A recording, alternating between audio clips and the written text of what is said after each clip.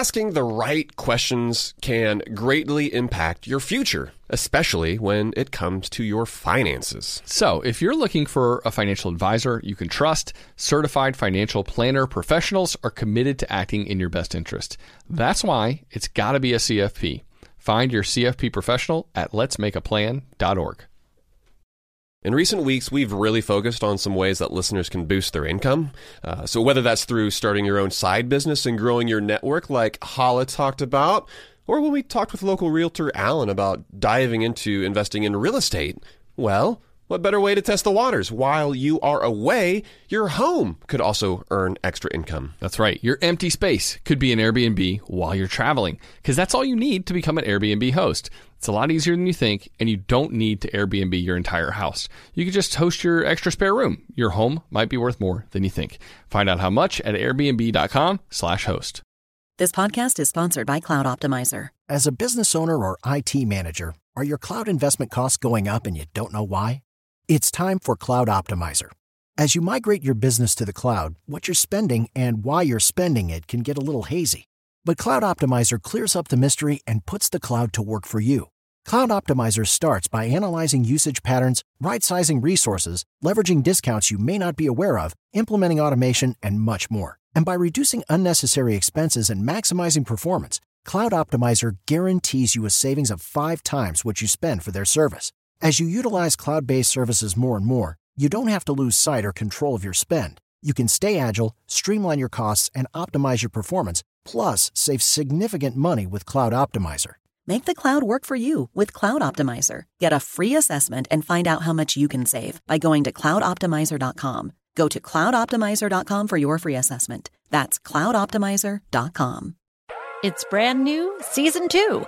I'm Marissa Thalberg. And I'm Stephen Wolf Pereira. And we're excited to be back having bigger, bolder, and always real conversations. Straight from the C-suite front lines of marketing, media, and more. We have great friends joining from people you may know, like Wilmer Valderrama and Bobby Burke. And people you'll want to know. So grab a coffee or, hey, even an Aperol Spritz and come join us on America's #1 podcast network, iHeart.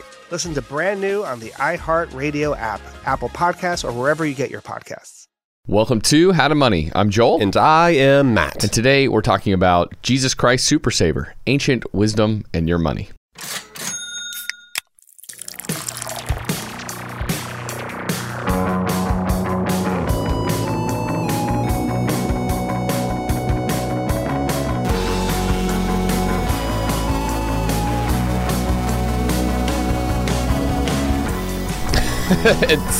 So this is not our Andrew Lloyd Webber version of a 70s rock play, or have you ever seen Jesus Christ Superstar? I have never seen it somehow. But it is a good one. We took inspiration from that title for this episode. Absolutely. And okay, so like not to launch into the proverbial phrases too soon, but who it is that you listen to will determine who it is that you become. And so if you're listening to our podcast, you listen to Joel and Matt talk about money, I think there's a good chance you're going to end up maybe in a similar place as us, at least financially speaking, compared to the rest of the world, right? Like certainly there are going to be differences between our finances and your finances. But who it is that we listen to, what we fill our minds with, truly does have a massive impact it's like my mom on our future. Say, garbage in, garbage out. All of these things that determine your future. And so that's why we're essentially like revisiting some of these seriously ancient truths, and specifically we're going to look at how it is that they pertain to your money. We're going to talk about the moves that you can make and how this ancient wisdom can inform those moves. Yeah, and we're going to tap some biblical wisdom. We're going to tap some of the Stoics. That's the Jesus Christ part. Exactly. Exactly. And we're going to thought about doing like we're going to get Old Testament with Jesus Christ, Buddha, and a Stoic walk into a bar, kind of. But we figured that started getting a little too long. That was a little more heretical as well. Another title idea for this episode. But I like what we went with. But yeah, so hopefully in today's episode, we'll cover a bunch of ground. And I think, Matt, especially in a time where we rely on a lot of modern wisdom, well, we thought it could be helpful to bring out some ancient wisdom at the same time. That's right, man. Okay, real quick, I've got a frugal or cheap for you. A couple of weeks ago, some friends of ours were throwing a party. and this was an adults-only party, so no kids allowed. So this was after you put the kids down to bed kind of thing.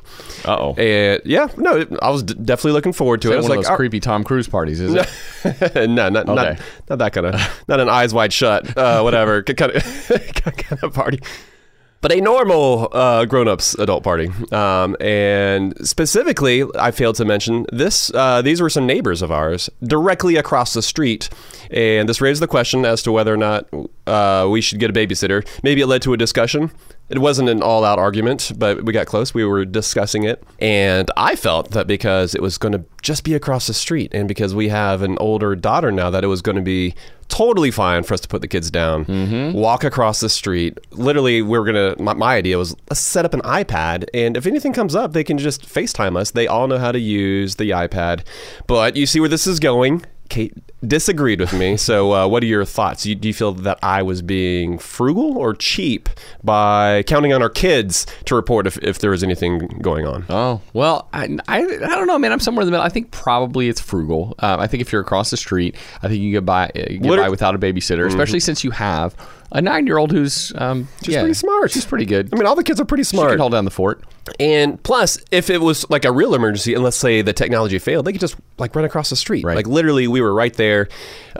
Kate disagreed, and I think she knew before we ended the conversation. Like we never reached a conclusion. And then the next time I brought it up, she was like, "Oh, we've got a babysitter." And I mean, truly, in the end, I was like, "All right, that's fine." I was willing to pay a babysitter because it meant that she was going to be able to relax, maybe have just a better time.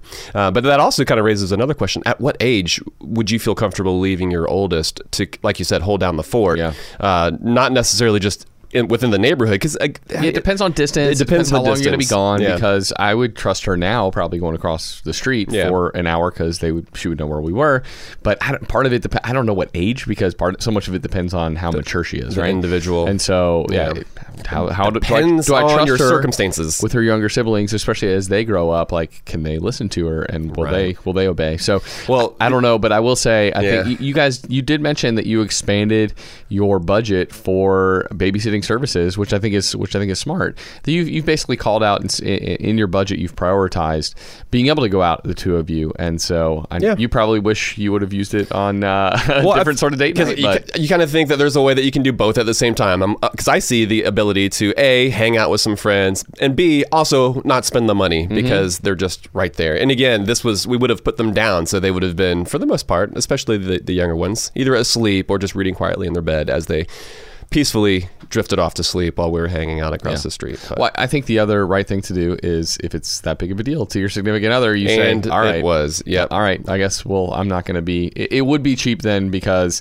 it would make her upset and she would not be able to enjoy her time. And so, you got to think about that as well, not just whether you feel comfortable with it, but whether they feel comfortable with it too. Your partner as well. I think, speaking of ancient wisdom, better defer to your partner, defer to your spouse. What, happy life is always what I've heard, but that sounds old school, but it has some truth to it. Yeah, it does. This is called Sour Pipe Project Apricot Crumble. This is a beer by Vitamin C Brewing.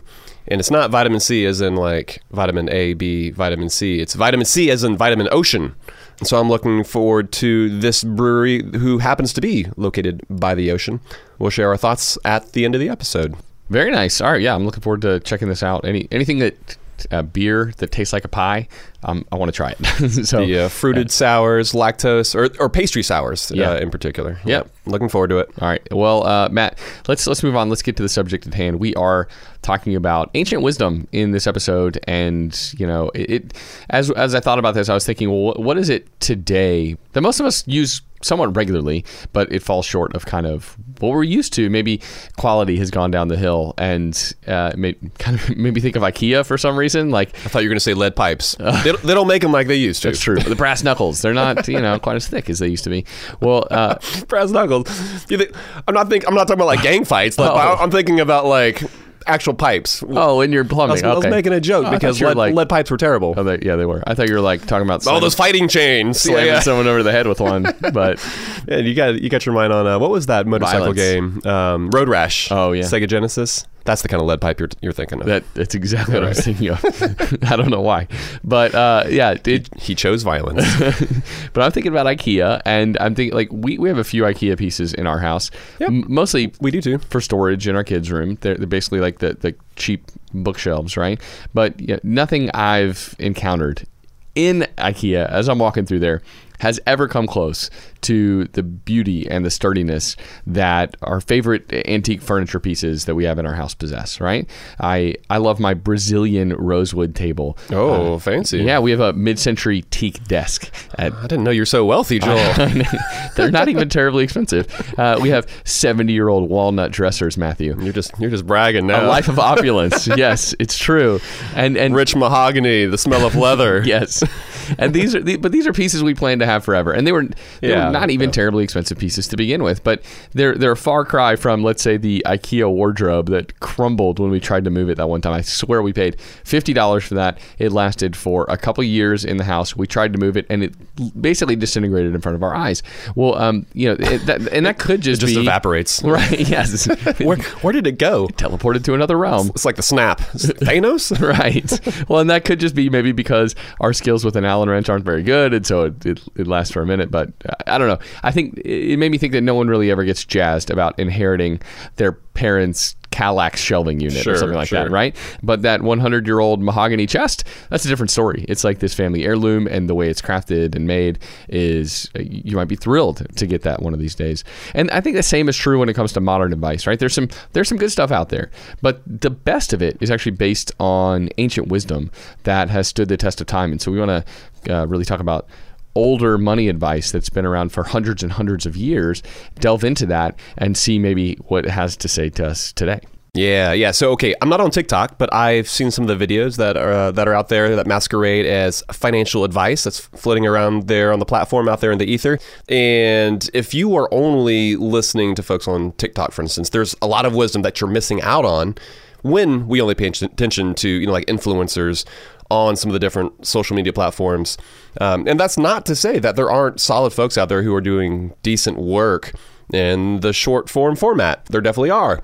But the best wisdom, the best advice stands the test of time, like you said. And we're not just picking on social media as well. There's crappy financial advice even in legacy media, like the more traditional forms of media. Oh, even in some of the bigger papers. TV, papers, blogs. Worse. There's bad books out there as well. Just because you get a publishing deal or you self-publish, that doesn't necessarily mean that there is good advice within that book, within that text. So in today's episode, we're gonna be pulling from the Bible. We're gonna be talking about Stoicism and just some of these other wisdom traditions from hundreds to thousands of years before our time, and then we'll connect that ancient wisdom to like a modern implementation in order to help you to determine what it is that you should be doing with your money. Yeah. And you just mentioned books, Matt, and it makes me think like most of the books that people read these days are actually new books, right? And yet we have so many rich books from years and years and years ago that we just never even touch. And I subscribe to this newsletter, actually. It's called Read More Books. And this guy, Jeremy Anderberg, runs it. And he reads 100+ books a year. And so I just kind of want to, as somebody who's an avid reader who writes a newsletter about it, I'm constantly curious, well, what is it that he's reading? And maybe is there something worth reading for me? And he just wrote a top 10 list that includes some of his takeaways from having read more than 1,000 books, which is impressive. And one suggestion that he gave, which I thought was just helpful, was to not read the new shiny books that get marketed to us, to spend more time with the classics. And I think he's spot on there. I couldn't agree more. I think the same is true when it comes to helpful thoughts on money, right? There are, like you admitted, Matt, some great personal finance influencers giving really helpful advice on some of the socials, on Twitter, on Instagram, whatever it is. But the more we can incorporate ancient wisdom alongside folks who are good at translating it for modern ears, the more thorough our understanding and connection to this subject that has this massive impact, this massive influence on all of us is going to be. And it's not necessarily that old books are automatically good or wise or better. It's important to be... They are automatically dustier. But we want folks to be thoughtful about which ancient wisdom texts that we look at, that we read, that we listen to, makes me think about a book that we've been checking out that came out recently called Superabundance. Speaking of newer books, this is a newer book, but it's a quality book, and it's pretty nerdy. It's written by two economists. But at the beginning of the book, they're basically going through some of these different economists' views of how humanity would progress over and these are predictions that were made hundreds of years ago. 1700, stuff like that. Yeah. Most of them were way off. We're seriously off. And they often thought that the Earth was becoming overpopulated and that we would basically run out of resources, that civilization would collapse. And that's often referred to as the Malthusian view because Robert Malthus, perhaps, I think that's his middle name, he was the most famous person arguing from that vantage point. But this book is all about just how wrong his views have come to be over the years. Instead of fewer resources, we've got Malthusian refutation. Yes, yeah, we've got more resources these days. Instead of fewer calories per person that are available to us now, food it's widely plentiful, even if some of those resources aren't being properly matched to those who need it in the immediate short term. I could go on and on. Human ingenuity has just proven to overcome these resource limitations. And so, while we are certainly critical of a lot of the modern advice that is dispensed today, it's important to question the validity of old advice as well. Don't just take it as canon. Don't just take it as, truth just because it was written to 300 plus years ago. Yeah. And in fact, depending on what topic you're delving into, there's probably a lot that's changed scientifically, geographically, like our understanding of a lot of things have developed. And so you don't want to go back that far. But yeah, if you're a doctor, don't look back at some of the old texts of right. Bloodletting, how that should be something that we don't go watch the Nick and then perform surgery like that. Like that's probably not a good approach. But one of the reasons that ancient wisdom often holds up is because even though the times have changed, human nature hasn't.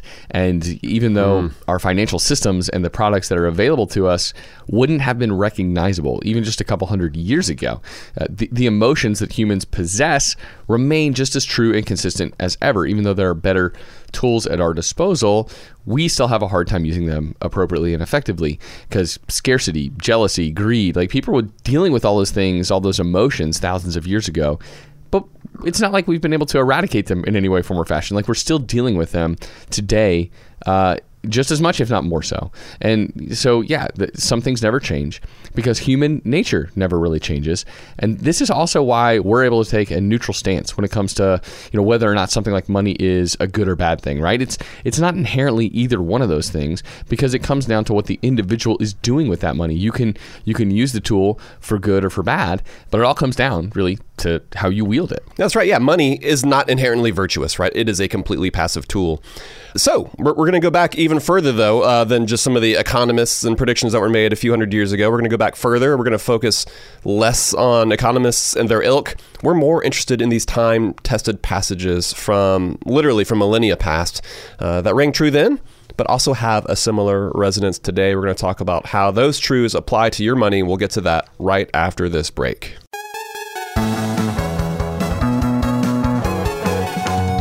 When it comes to financial advice, you got to trust the source. That's why you listen to this podcast. And if you're looking to upgrade your wallet, you need to turn to NerdWallet.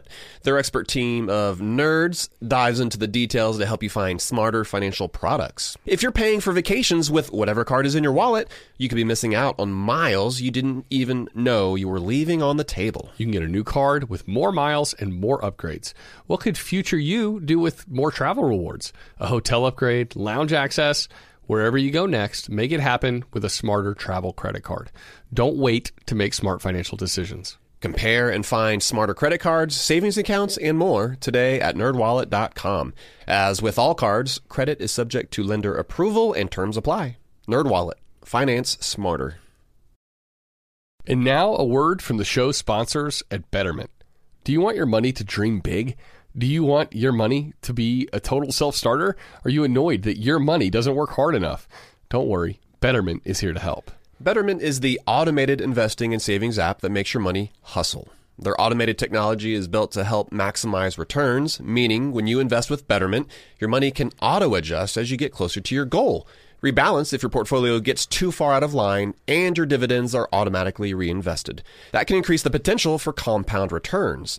In other words, your money is breaking a sweat while you can be breaking bread. You'll never picture your money the same way again. Betterment, the automated investing and savings app that makes your money hustle. Visit Betterment.com to get started. Investing involves risk. Performance is not guaranteed. Spring cleaning is kind of an annual rite of passage. We've all got to do it, minimize the junk that we have in our house. Emily and I, we just cleaned our closets out. It took hours, but it was so worth it. Now we've only got stuff in there that we love, and it's easier to find everything too. And so, while cleaning your closets is helpful, well, there's something else you can do for your family this spring. Shopping for life insurance with Policy Genius, for example, is a really important part of your financial planning for the year. That's right. Yeah, and here is the thing that's important to remember, because you might be thinking you don't need to check out Policy Genius because you've got a policy through work. But even if you have a life insurance policy through your job, it may not offer you enough protection for your family's needs, and it may not follow you if you leave your job. With Policy Genius, you can find life insurance policies that start at just $292 per year for $1 million of coverage. Some options offer same-day approval and avoid unnecessary medical exams. Policy Genius works for you, not the insurance companies, and that means they don't have an incentive to recommend one insurer over another, so you can trust their guidance. Save time and money and provide your family with a financial safety net using Policy Genius. Head to policygenius.com to get your free life insurance quotes and see how much you could save. That's policygenius.com.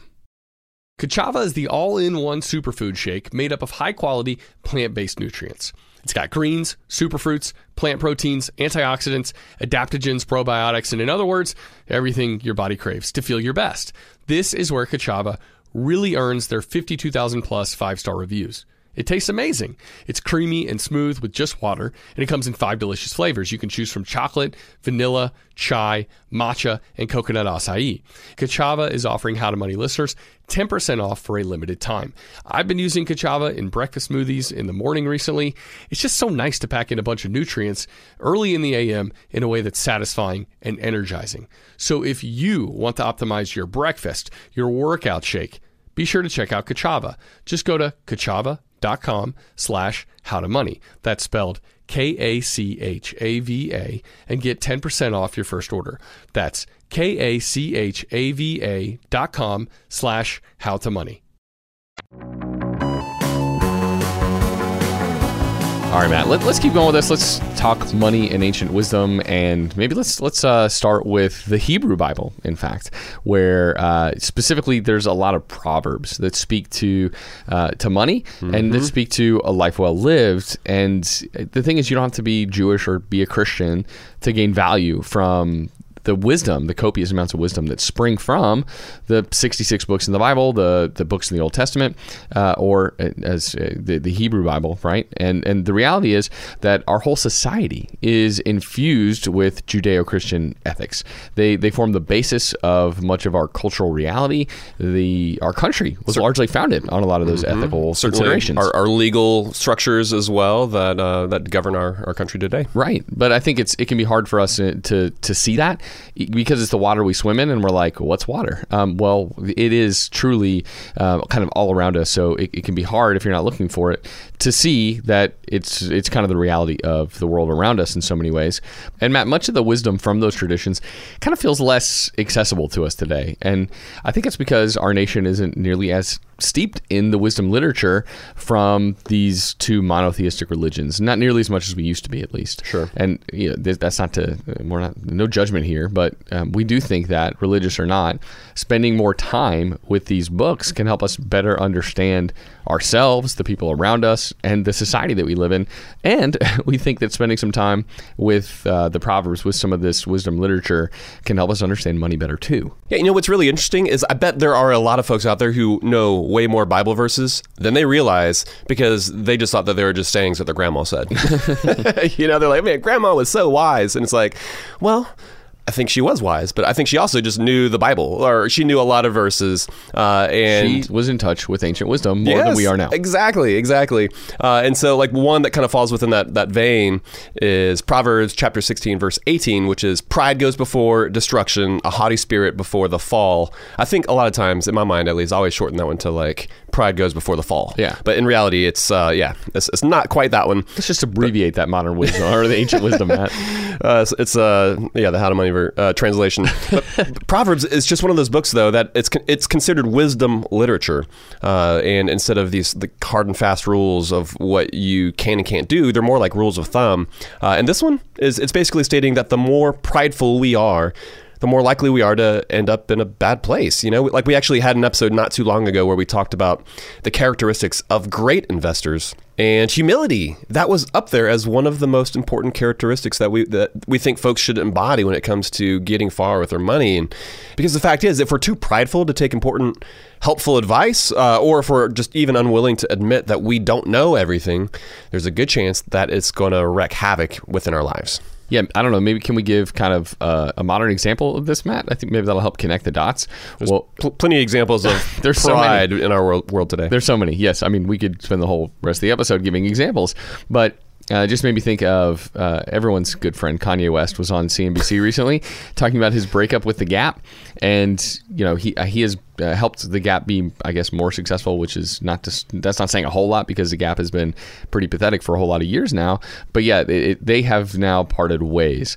And so, Kanye was on CNBC, and he basically told the host that he refuses to take advice from people who have less money than he does. And of course, the interviewer, she was pretty speechless because that's just odd. But that's Kanye for you, right? And I don't know, but his response to me, it was telling, because he thinks he's the only guy in the room who knows what he's doing. He thinks he's the most talented. And when you think of yourself in that way, you're bound to make bigger mistakes at some point. And whether that's because there truly is someone who has more knowledge than you do, maybe it's because they're simply able to provide a different perspective, or maybe it has more to do with the social impacts of someone who's prideful, right? Either way, like to say that you can't accept advice from someone who is less financially successful than you are, to me reflects a pretty prideful spirit and a lack of realizing that we can learn from all sorts of people around us. Like, you know what? I could learn something from Kanye, even despite his kind of erratic behavior. And the more that we are on the lookout for wisdom from the mouths of others, I think the better off we're going to be. That's right, man. Yeah, let's keep moving then. Let's snag another one from Proverbs. This is from chapter 22. Verse 1 reads, "A good name is more desirable than great riches. To be esteemed is better than silver or gold." And so basically what this one is saying is that money is not everything. So you kind of gave Kanye as an example. Which he always did his Sunday service thing. I feel like we could go there and read some of these passages he found Jesus. Yeah. Maybe he has, maybe he hasn't. I don't know. That's not for me to decide or to judge. But you gave him as an example. My mind kind of drifts off to somebody else who basically completely ruined the reputation, which is Bernie Madoff. Let's imagine that even though he had done all the terrible things he did, let's imagine that he had somehow avoided going to jail. He had managed to hang on to all of his money.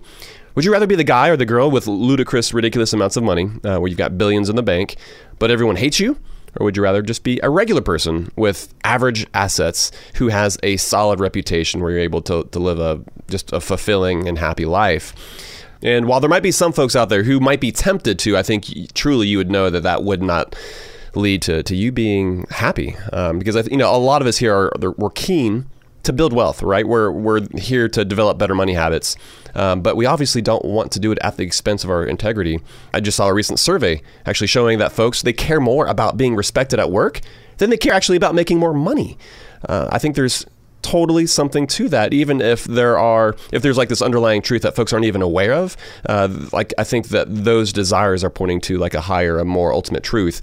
We would all be more than happy to get a 20% raise tomorrow, but if that came alongside a boss who doesn't respect us, or maybe who puts us down constantly, that fatter paycheck, it is not going to keep us around very long. Ultimately, it's not about the money. It's also about how we're treated as individuals and the other things that matter in life. When you're talking about Kanye, it also makes me think about just how somebody who's prideful, there are just social barriers that get, like these mores and norms and traditions that also just get pushed to the side with somebody who's prideful. And so feelings get hurt, bridges get burned, and there are individuals who are like, all right, well, even if that guy is like the smartest guy in the room, or even if that guy is the most wealthy person around, I don't like how he treats people. I don't like how he treats me. And it makes you not necessarily want to do business with somebody like that. We've all known somebody who was the best at something or just really, really good at something.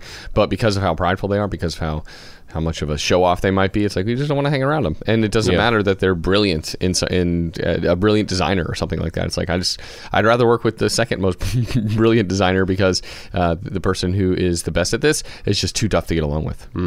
Okay, so we're going to get past just the Proverbs, Matt, but there's just really is, when you're talking about old school wisdom literature that has a lot to say to us today about money, Proverbs is really the place to start. We're going to get to some of the Stoics. We're even going to get to some New Testament Christianity, but something else from Proverbs 22 real quick about debt. Yeah, Proverbs 22 is a good one. Yeah, this is definitely one worth looking at. There's a lot there. Well, verse 7 says, the rich rule over the poor, and the borrower is servant to the lender.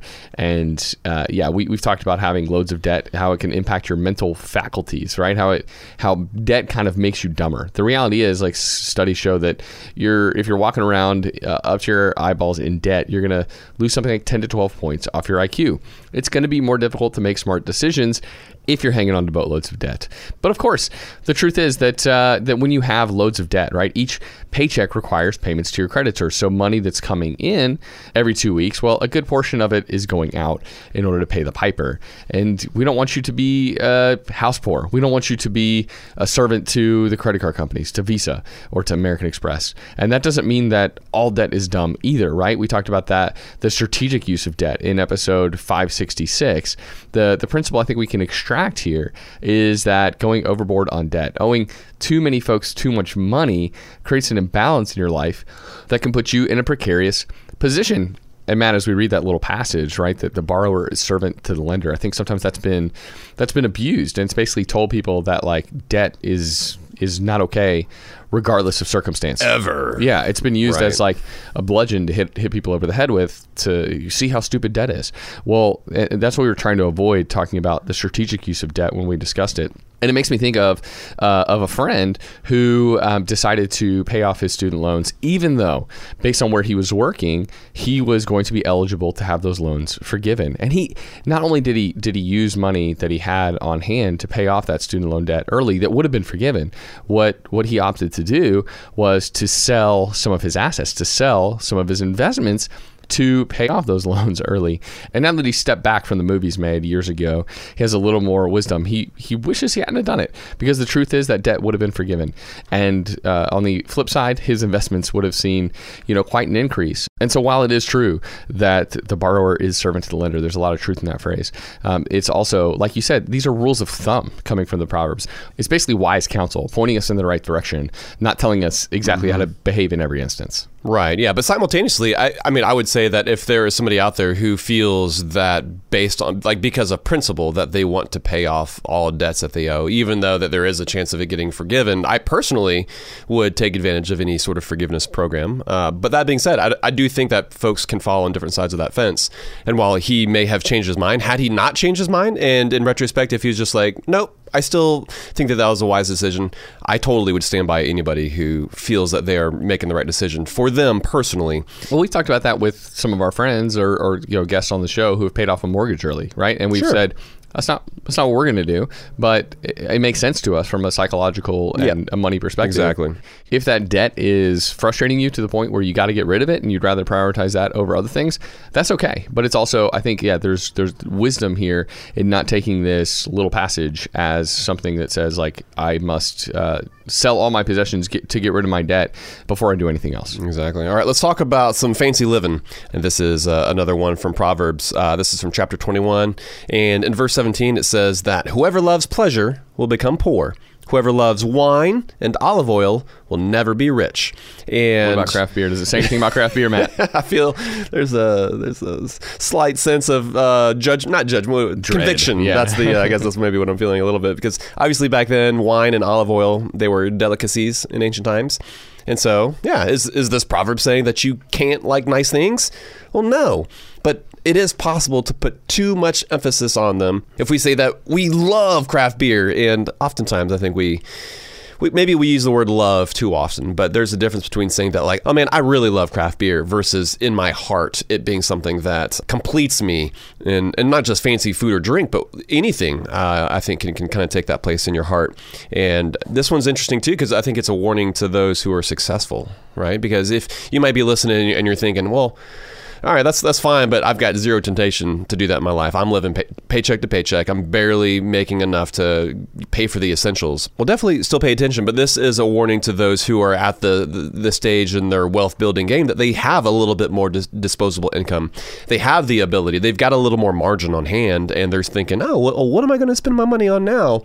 And you start to spend it on some of these nicer things, which I believe can be a slippery slope. I think if by spending a little bit, if that puts you on this path to losing control of your spending and where it is that your money is going, I think it's better to not have spent that money at all on that thing and to have never experienced this thing that could have brought you some joy in your life, if it means that you're going to see a lot more of your money going to waste and potentially your life even ruined as well. All right, makes me think of Diderot's robe. We've talked about that on the show before, right? He's the French philosopher. The Diderot effect. Yeah, who gets a new robe, and for some reason everything else in his life looks dingy. Like, he was frugal, and he gets this one nice new piece of clothing, and then all of a sudden he goes bankrupt, basically trying to update everything else around him. And I think you're right, that's a real problem. We're going to give kind of the counterbalance point to that in a little bit when we go over some Stoic advice, Matt. But it is true, I think you're right, that it's easy to fall in love with nice things. And once we started incorporating more nice things into our lives, it's hard for us to go back. We as humans, we have a hard time. Once you start getting your house cleaned twice a month, it's hard to go back to once a month, right? Stuff like that. So you have to be careful about what you bring in on the front end. And Matt, let's do something else from the Bible, from Christian tradition. This is finally not in the Proverbs. This is from Luke chapter 12. This is a parable that Jesus tells about storing up possessions for yourself here on earth. And this farmer, he harvests crops and he yields just such a bounty that he decides to not only just build bigger storehouses, but tear down the old ones so that he can build bigger ones in their stead. And that once he has those built and his massive harvest stored, he can just eat, drink, and be merry. He doesn't even have to think about the future anymore. He's got himself set for life. And I think there's a sense in which maybe we all think like that our pursuit of financial independence is going to allow us to not have to rely on anyone or anything. But while Jesus is speaking, he's basically speaking to where we pin our eternal hope in this passage. But a simple and practical lesson behind this parable too is that life is fleeting. And this guy, he decides to build these bigger barns so that he can store his stuff and then just chillax, right? Just rest on his laurels, hang out, sip lemonade in his rocking chair. But the reality is that not a single one of us knows if we're going to wake up tomorrow to enjoy the fruits of our labor. Eventually we're all going to die, which actually probably, Matt, makes it a good time for us to start talking about the Stoics, their wisdom, because they were kind of hyper-focused on the ultimate reality Memento of death. Mori. That's right. Keeping the eventuality of death front and center on the tippy tops of their minds. That's right, yeah. So we'll talk about some Stoic wisdom. We'll even get into a little bit of Buddhism, and we'll get to that ancient wisdom and how it intersects with our money right after this break.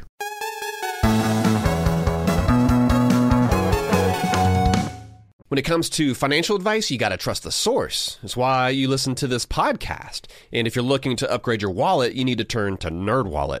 Their expert team of nerds dives into the details to help you find smarter financial products. If you're paying for vacations with whatever card is in your wallet, you could be missing out on miles you didn't even know you were leaving on the table. You can get a new card with more miles and more upgrades. What could future you do with more travel rewards? A hotel upgrade, lounge access. Wherever you go next, make it happen with a smarter travel credit card. Don't wait to make smart financial decisions. Compare and find smarter credit cards, savings accounts, and more today at nerdwallet.com. As with all cards, credit is subject to lender approval and terms apply. NerdWallet. Finance smarter. Kachava is the all-in-one superfood shake made up of high-quality plant-based nutrients.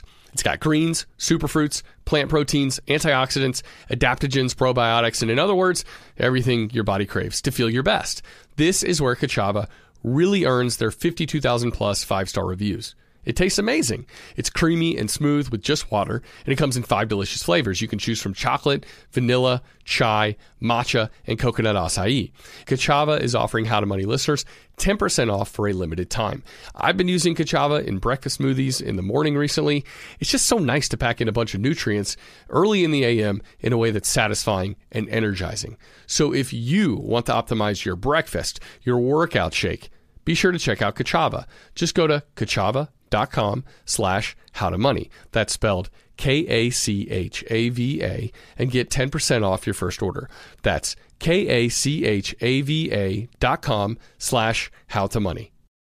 If you're listening to this podcast right now and you're a small business owner, listen up. Upswell Marketing would like to remind you that when customers choose your small business, they're actually choosing you. So focus on super serving your existing customers and let Upswell handle the pipeline generation of new leads and customers. They do everything from hyper-targeting best fit prospects through campaign optimization. Upswell Marketing's unique approach includes direct mail, search engine marketing, and social media ads, and has fueled more than 10,000 small business success stories.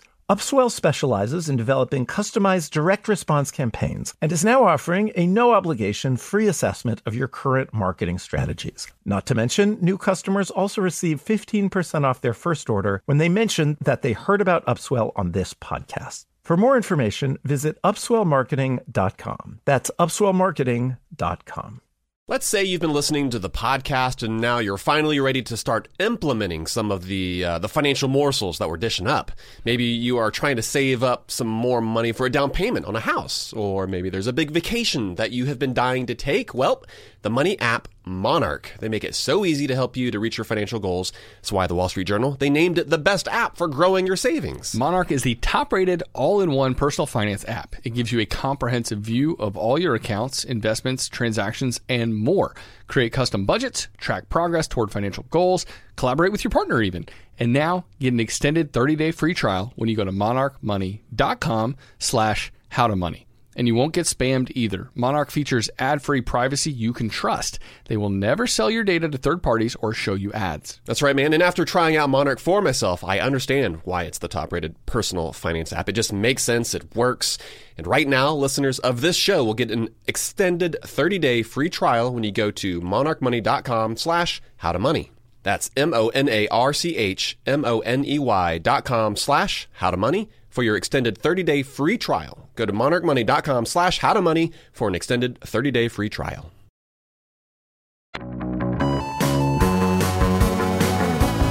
All right, now that we wrapped up that Jesus Christ Super Saver segment, we can move on to the Stoics. It still cracks me up to say that out loud. It's a good title. The Stoics. All right. So when you think about the fact that these folks lived in ancient Greece, like 2,000 years ago, it is impressive to hear some of the wisdom that they possessed. And so the Stoic philosophy, it's all about building resilience, and that no matter what circumstances you are born into, that you will grow into confidence that you can take on anything.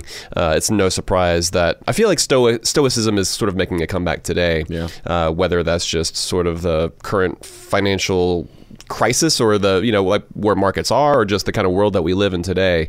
But there's a lot of great truths that we can take from Stoicism and apply those to not only our lives, but to personal finances as well. I think living in a time of abundance like we have now, like there's even more necessity for self-restraint. And the Stoics really talked about that a great deal, right? Yeah. Because at the time, like Greek civilization was at its pinnacle. Yeah. Like it was at the peak. But they also realized that partaking in that, engorging yourself on the abundance was not bringing about that happiness and ultimate fulfillment. Yeah, totally agree. And it's really interesting because there's certainly a parallel to that today within our world where we have the most comfort, the most information at our fingertips as well. It's like we lack most wealth. Even the poorest among us have more wealth than really was imaginable throughout most of history. Yeah, I mean, and just the internet. Like literally, we lack very little in our modern age, in particular in this country. Yeah, for sure.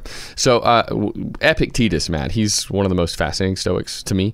Partly because he was born into slavery, and his name literally means the acquired one. And he spent the first 30 years of his life in chains. And he once said that wealth consists not in having great possessions, but in having few wants. That's the quote I remember from him most. And then Seneca, another of the great Stoic philosophers, said that contented poverty is an honorable estate. And I think those two quotes really go together for me, because at the heart of both of them is the ability to be completely satisfied with where you're at in life, even if your lot in life, even if the place where you are isn't where you want to be, even if there's a lot of progress left to be made, but to realize that getting more money, more possessions, a bigger house, a nicer car, that they're not actually going to bring fulfillment. We would say it's wise to desire the upside of wealth without being dependent on it. And I think it's really easy, Matt, for us to think that once we cross a certain threshold, whether it's net worth wise or whether it's success in our career wise, whether it's achieving the position or a certain amount of podcast downloads or something like that, that's going to make you happy. The truth is... Oh, it will. The truth is, once you get to that point, there's always a next hill to climb. And so it never does really make you happy as a human. And so you have to find your contentedness in other places. Right. And being able to, see kind of how the Stoics were able to do it, how they thought about it, I think can be really informative to how we start to think about our own trajectory. Yeah, we're constantly moving the goalposts. And so, while you're talking about how we often seek after more possessions, here's another banger from Seneca, which is, it is the quality rather than the quantity that matters.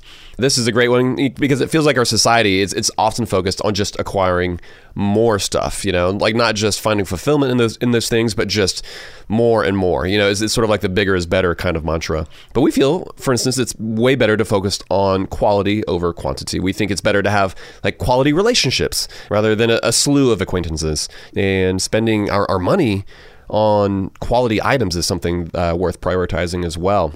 Like in a world of fast fashion and prepackaged foods, disposable toys, a world of plastic, basically, it's helpful to rethink our spending patterns.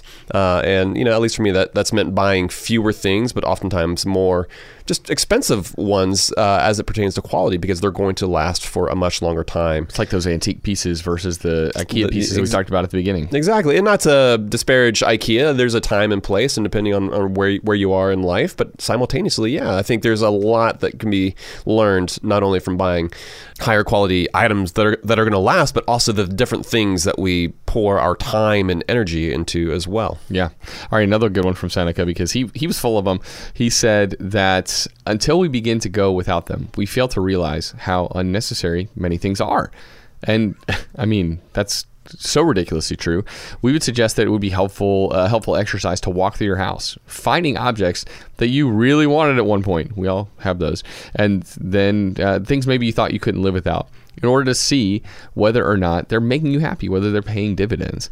And are you still using that? What was a must-have item? Are you using it regularly? And a good place to start would probably be your closet, right? Do you still have tags on those new items you purchased months and months ago saying that oh man, I can't wait to wear this. This is going to be the perfect piece for this and this occasion. Well, so many of the things we identify as needs are actually just wants, right? And we would do well to think about the things we purchased that are actually unnecessary, and to keep this lesson front of mind for future purchases.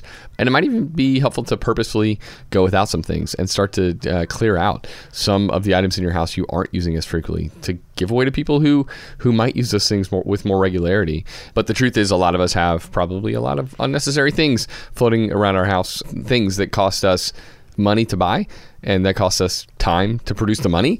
And when the reality is that our time is our most important asset, we have often squandered it in the pursuit of things that aren't really moving the needle for us. That's right. Well, so actually, as you're talking about being charitable, Marcus Aurelius, he's another one of the most famous Stoic philosophers out there. He said that the only wealth which you keep forever is the wealth that you have given away. And, I feel that we've lost the understanding of this in our culture. That always does want to have more. But it is so true that when you give your time, your money away, that you do become a happier person. Oftentimes the folks who are most generous are the ones who actually have the least amount of possessions. But we think that giving your money away regularly to causes, to folks or who you're passionate about, who you want to see advanced in the world, that is going to allow you to see your money do good around you, while also giving you a healthier relationship with money in general. Yeah, we've always said that giving your money away gives you a more healthy relationship to your money, lessening your attachment to something that is a tool, right? And that you can use for good, but that you can use to see good happen in the world around you, specifically through nonprofits or in generosity to individuals who are in need nearby where you live. And Matt, I want to hit one more from Seneca, who he said, "For the wise man does not consider himself unworthy of any gifts from fortune's hand. He does not love wealth, but he would rather have it. He does not admit it into his heart, but into his home. And what wealth is his, he does not reject, but keeps, wishing it to supply greater scope for him to practice his virtue." And I really love this one because, yeah, I think, you and I, we really believe that building wealth is a good thing. Obviously, we talk about it a lot on this podcast, but it's important to ask ourselves, is our pursuit of building wealth helping us become more of who we want to be, or is it detracting from it? And I think at different points in my life, Matt, I've found that my attempts at building wealth, I've been so focused on the money side of my life that I've been missing out on things that are actually more important. And I think what Seneca is speaking to here, he's talking about not letting the wealth we acquire get too close to our hearts, influencing and changing who we are. And so I think you can do both those things simultaneously. I think you can rather have wealth, like he says, without loving it, while keeping wealth really in a healthy spot in your life where it is something that you are keen to build, keen to preserve, but that gets demoted down the list of biggest priorities in your life. Yeah, man, I love the casualness of it. He would rather have it. He does not love money. There's this sort of like not laissez-faire approach, but just kind of like a casual, open-handed. It's not something that you're clinging to. It's not something that you're striving after. It's not ambivalence, but it's somewhere in between there, right? Yeah, exactly. So we've said a lot. We've quoted a bunch from Seneca, but he also talks about what is the proper amount of wealth for an individual to have. And he says, first of all, it's having enough money that you're able to cover the essential things in life. But then secondly, it's just simply having enough, which I love because it's like a double-edged sword, because what that means is that pretty much anybody listening to this can decide right now that they have enough. You just have to decide that. But again, you can flip that on its head though, because there might be somebody who would always say that well, I don't have enough. And it could always be this thing that they're striving after where they are just wanting more and more and Feeding more. the beast. Exactly. That's insatiable. Yeah. And so I think there's a lot of power there. But basically, I think what Seneca is getting at is the ability for us to rein in our behavior and how it is that we view and perceive and pursue money. It comes down to us as individuals. I don't think there's not necessarily a right or wrong amount of money, but it's all about how it is that we do the dang thing. Yeah, that reminds me of another saying that my mom used to say back then. Speaking of ancient wisdom, Matt, she's not that old, but she would always tell me that how it's not what you say, it's how you say it. Yeah, and it matters so much truth to it, right? That it is how it's not the words that are coming out of your mouth, it's the way in which you're treating someone while you say it, and whether you're saying it with anger or whether you're saying it out of love, it's. People perceive that. And so much of the same is true, I think, when it comes to how we handle our money, and the way in which we go about it matters. And I don't know, there's this concept in Buddhism called the middle way. I think that's worth mentioning here too. Basically, it's this call to avoid extremes. And the reality is we live in a society that is incredibly polarized, which I would say makes it easier said than done, right? We're kind of fighting uphill to live in a way that's different from our modern culture, from popular culture. Political views are fierce. Money views can be as well. On that front, Matt, it makes me think of the FIRE movement. It's kind of an extreme way to view your money. That's true. It's not that there aren't great principles there and great people in the movement, but we've also said that you and I, we've also always really talked about kind of a middle way that would focus not on depriving yourself, but also on not overindulging. And that's just constantly what we're trying to espouse here is balance. Basically this middle way with your finances, enjoying the here and now while realizing that money is a piece of the puzzle, while saving and investing wisely for your future. And it is not the easiest thing to get right. I think it's a pendulum that is constantly swinging because we as humans, we never really kind of find the sweet spot and stay there. We're always kind of on the march to be in that sweet spot. And so it's okay to see that in yourself, because I think anybody who's trying to be decent with their money sees that in their own lives, right? That at times they are too frugal, and at other times they might prioritize investing for the future more than they should enjoy some of the fruits of their labor in the here and now. And that maybe you might think after hearing us talk about this, oh man, I haven't really thought about giving my money away at all. And maybe it's a good time for you to reconsider, well, maybe you're too attached to your money. And it would be a good idea to look for ways to give of what you've been given, to care for those around you, people who have more need than you do. But Matt, it's just fun to kind of go over some of these ancient quotes, some of these ancient texts to gain wisdom, because there are a lot of deep and beautiful truths here that I think like we can all run through the filter of modern life and kind of start to make different choices with how we think about how we approach our money.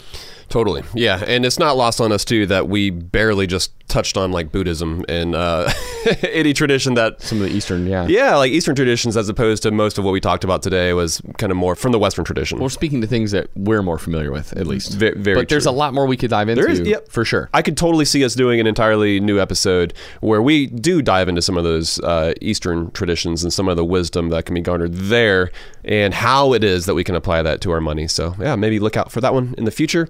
But Joel, we're going to go ahead and shift to our beer that you and I enjoyed. This was Apricot Crumble. This is a beer by Vitamin C Brewing. What were your thoughts on this one, dude? Yeah, I feel like actually a month or so ago, I got a pie from one of our local pie making shops, and it tastes a lot like this one. It was so good. And the beer was delicious as well. It's like the apricots came through nicely. I think ours was a peach crumble, but the apricots are like a little sweeter, have just like a little more tartness going on. This one had like some of the fresh crust vibes as well going on, with like a dash of cinnamon in there to go along with it. So this definitely tasted like the beer version of a delicious pie, and I gotta say, I like it a lot. Yeah, I liked it as well. We've had some of the beers by Humble Forager. It also makes me think of Tripping Animals, where all of their beers are in this style, but they're often just boozier, and they're just way thicker, a lot heavier.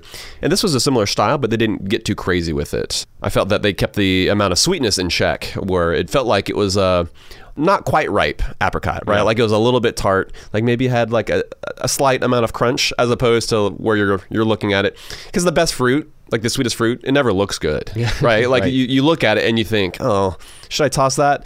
But then you wash it and eat it, and you're like, oh my gosh, this is like the sweetest, most delicious ripe fruit that I've ever had. I feel like this one tasted like an apricot that looked real nice, which also meant that it was a little bit tart. Yeah. But it totally had some of those crumble crust notes going on, some of that, I think there's like some of that lactose in it as well. It made it taste nice and creamy. It was really enjoyable, and I don't think we've ever actually had a beer by Vitamin C before, but yeah, I'm glad that you were able to pick this one up, and we were able to share it during this episode. No doubt. Me too. It was a good one, but that's going to do it for this episode. Don't forget to sign up for the How to Money newsletter on our website at howtomoney.com/newsletter. Makes sense, right? It'll show up into your inbox every Tuesday morning, hopefully giving you a nice chuckle along with some good money information. But Matt, that's going to do it for this episode. Until next time, best friends out. Best friends out.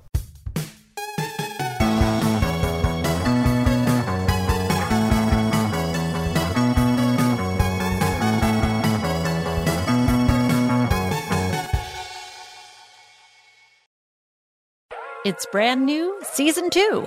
I'm Marissa Thalberg. And I'm Stephen Wolf Bedeta, and we're excited to be back having bigger, bolder, and always real conversations. Straight from the C-suite front lines of marketing, media, and more. We have great friends joining, from people you may know, like Wilmer Valderrama and Bobby Burke. And people you'll want to know. So grab a coffee or, hey, even an Aperol Spritz, and come join us on America's #1 podcast network, iHeart. Listen to brand new on the iHeart Radio app, Apple Podcasts, or wherever you get your podcasts.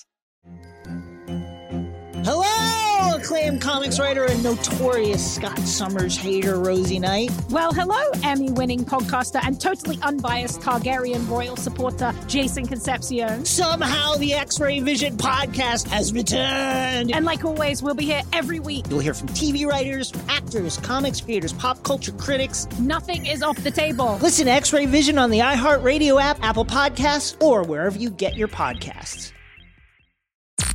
I'm Tamika D. Mallory. And it's your boy, my son, the General. And we are your hosts of TMI.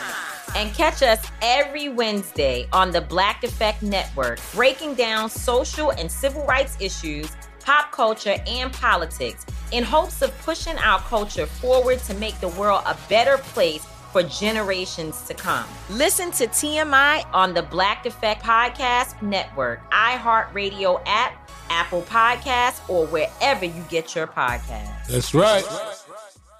If you want to level up your marketing and business knowledge, look no further than the Marketing School podcast, hosted by Neil Patel and yours truly, Eric Su. It is the #1 marketing podcast on Apple and number 15 on business in the United States. Now, if you want to listen to interesting conversations with operators that have been there, done that, also with other interesting guests, then listen to Marketing School every weekday on the iHeartRadio app, Apple Podcasts, or wherever you get your podcasts.